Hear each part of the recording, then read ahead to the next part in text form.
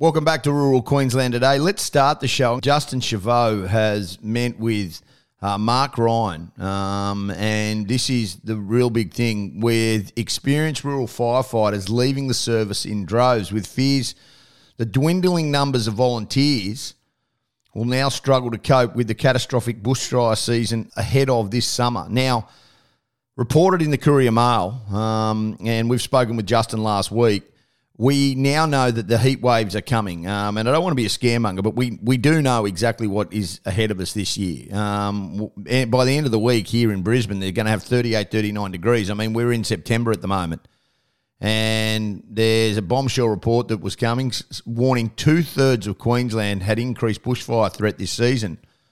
Homes have been evacuated, thousands of hectares have been burnt, and we have a depleted rural fire service, and we're asking for more members.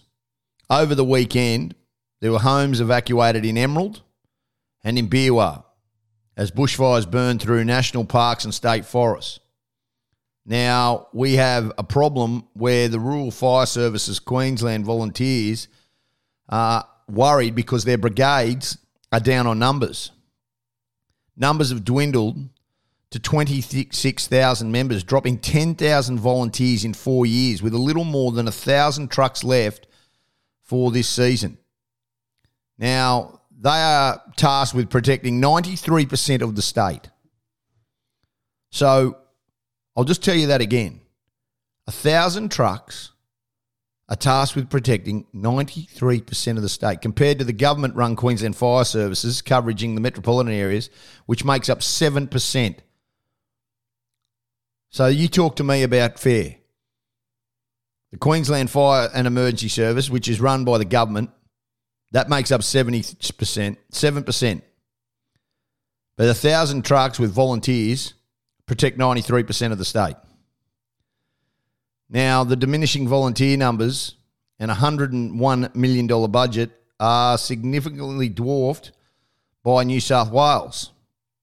They get $780 million in funding last year, and they have a 70,000-strong volunteer force. Now, I can tell you now, we've spoken to Justin Choveaux. He's been nothing but complimentary about this government, but I can tell you I'm not. It's frustrating because they are losing control, members, and effectiveness. And this potentially could be a catastrophic season. Now, a whistleblower has come out and said volunteer numbers are dropping like crazy. The scary part of it is it hides the drop in capabilities because the numbers that are leaving are experienced. There's training available, but we don't even get it. Even a fairly modest season, we will be in trouble. Now, this is a really serious part of what we're worried about. The Rural Fire Services Queensland whistleblower has said, and I mean this, and he's not happy, and this whistleblower has come out and he has said in all seriousness terms that it's going to get very, very dangerous shortly. He said the volunteers would only keep on leaving unless something happens. In Beerwah, there was 55 crews and 45 of them were rural volunteers. And you can't keep that sort of effort up for long. This is the burning fire. Beerwah State Forest is all planted pine. Very flammable. So given the weather forecast, it's going to be hard to stop. Now, why isn't the government seriously getting behind this? Justin Choveaux has worked his backside off trying to fight. But the Rural Fire Brigades Association Queensland General Manager Justin Choveaux said that brigades would be put to the test this season with huge chunks of state-owned land that had not been maintained, nor the rail corridors or roadside burns completed. The National Bushfire Outlook warns of exceptionally high fuel loads across Queensland. And it's only the start. 66% of the land is owned by the Crown, the state, and they're not managing it. This is the facts. And they want the volunteers to take it on. This is just going on. And I go back to $101 million worth of funding for 97% of the state. In New South Wales, comparatively, $780 million worth of funding. And you don't think we've got a problem. Roadsides, railway corridors. No fire breaks. They're the ignition points.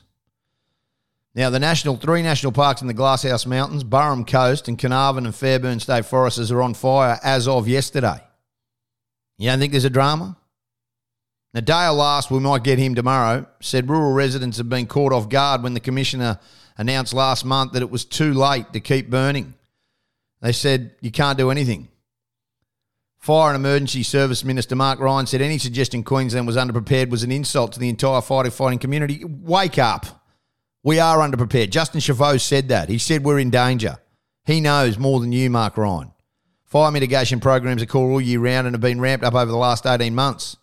Queensland firefighting crews and volunteers are committed to minimising the community impacts of bushfires. The main fire risk is government-owned land. And when those fires start, there's nothing we can do about to stop them. I tell you what, it just gets on better and better and better and better, this bloody government. Mark Ryan is the first person in decades who has come along and acknowledged they have a problem, Justin Choveaux has said. But I tell you what, the fact that they think it's insulting, is disgusting. The Rural Fire Service would like a bigger slice of the emergency levy intake, which raises about $800 million a year from taxpayers and government contributions. There's only one government department that raises its own money, and that's the Fire Service. And the fact that they have to is embarrassing. And I can tell you, it's going to be worse this year. Concerned? We all should be, because the government aren't managing what is their land. 97% of the state is managed by volunteers. 7% is managed by the government. You tell me how that works. We'll take a break, come back with more.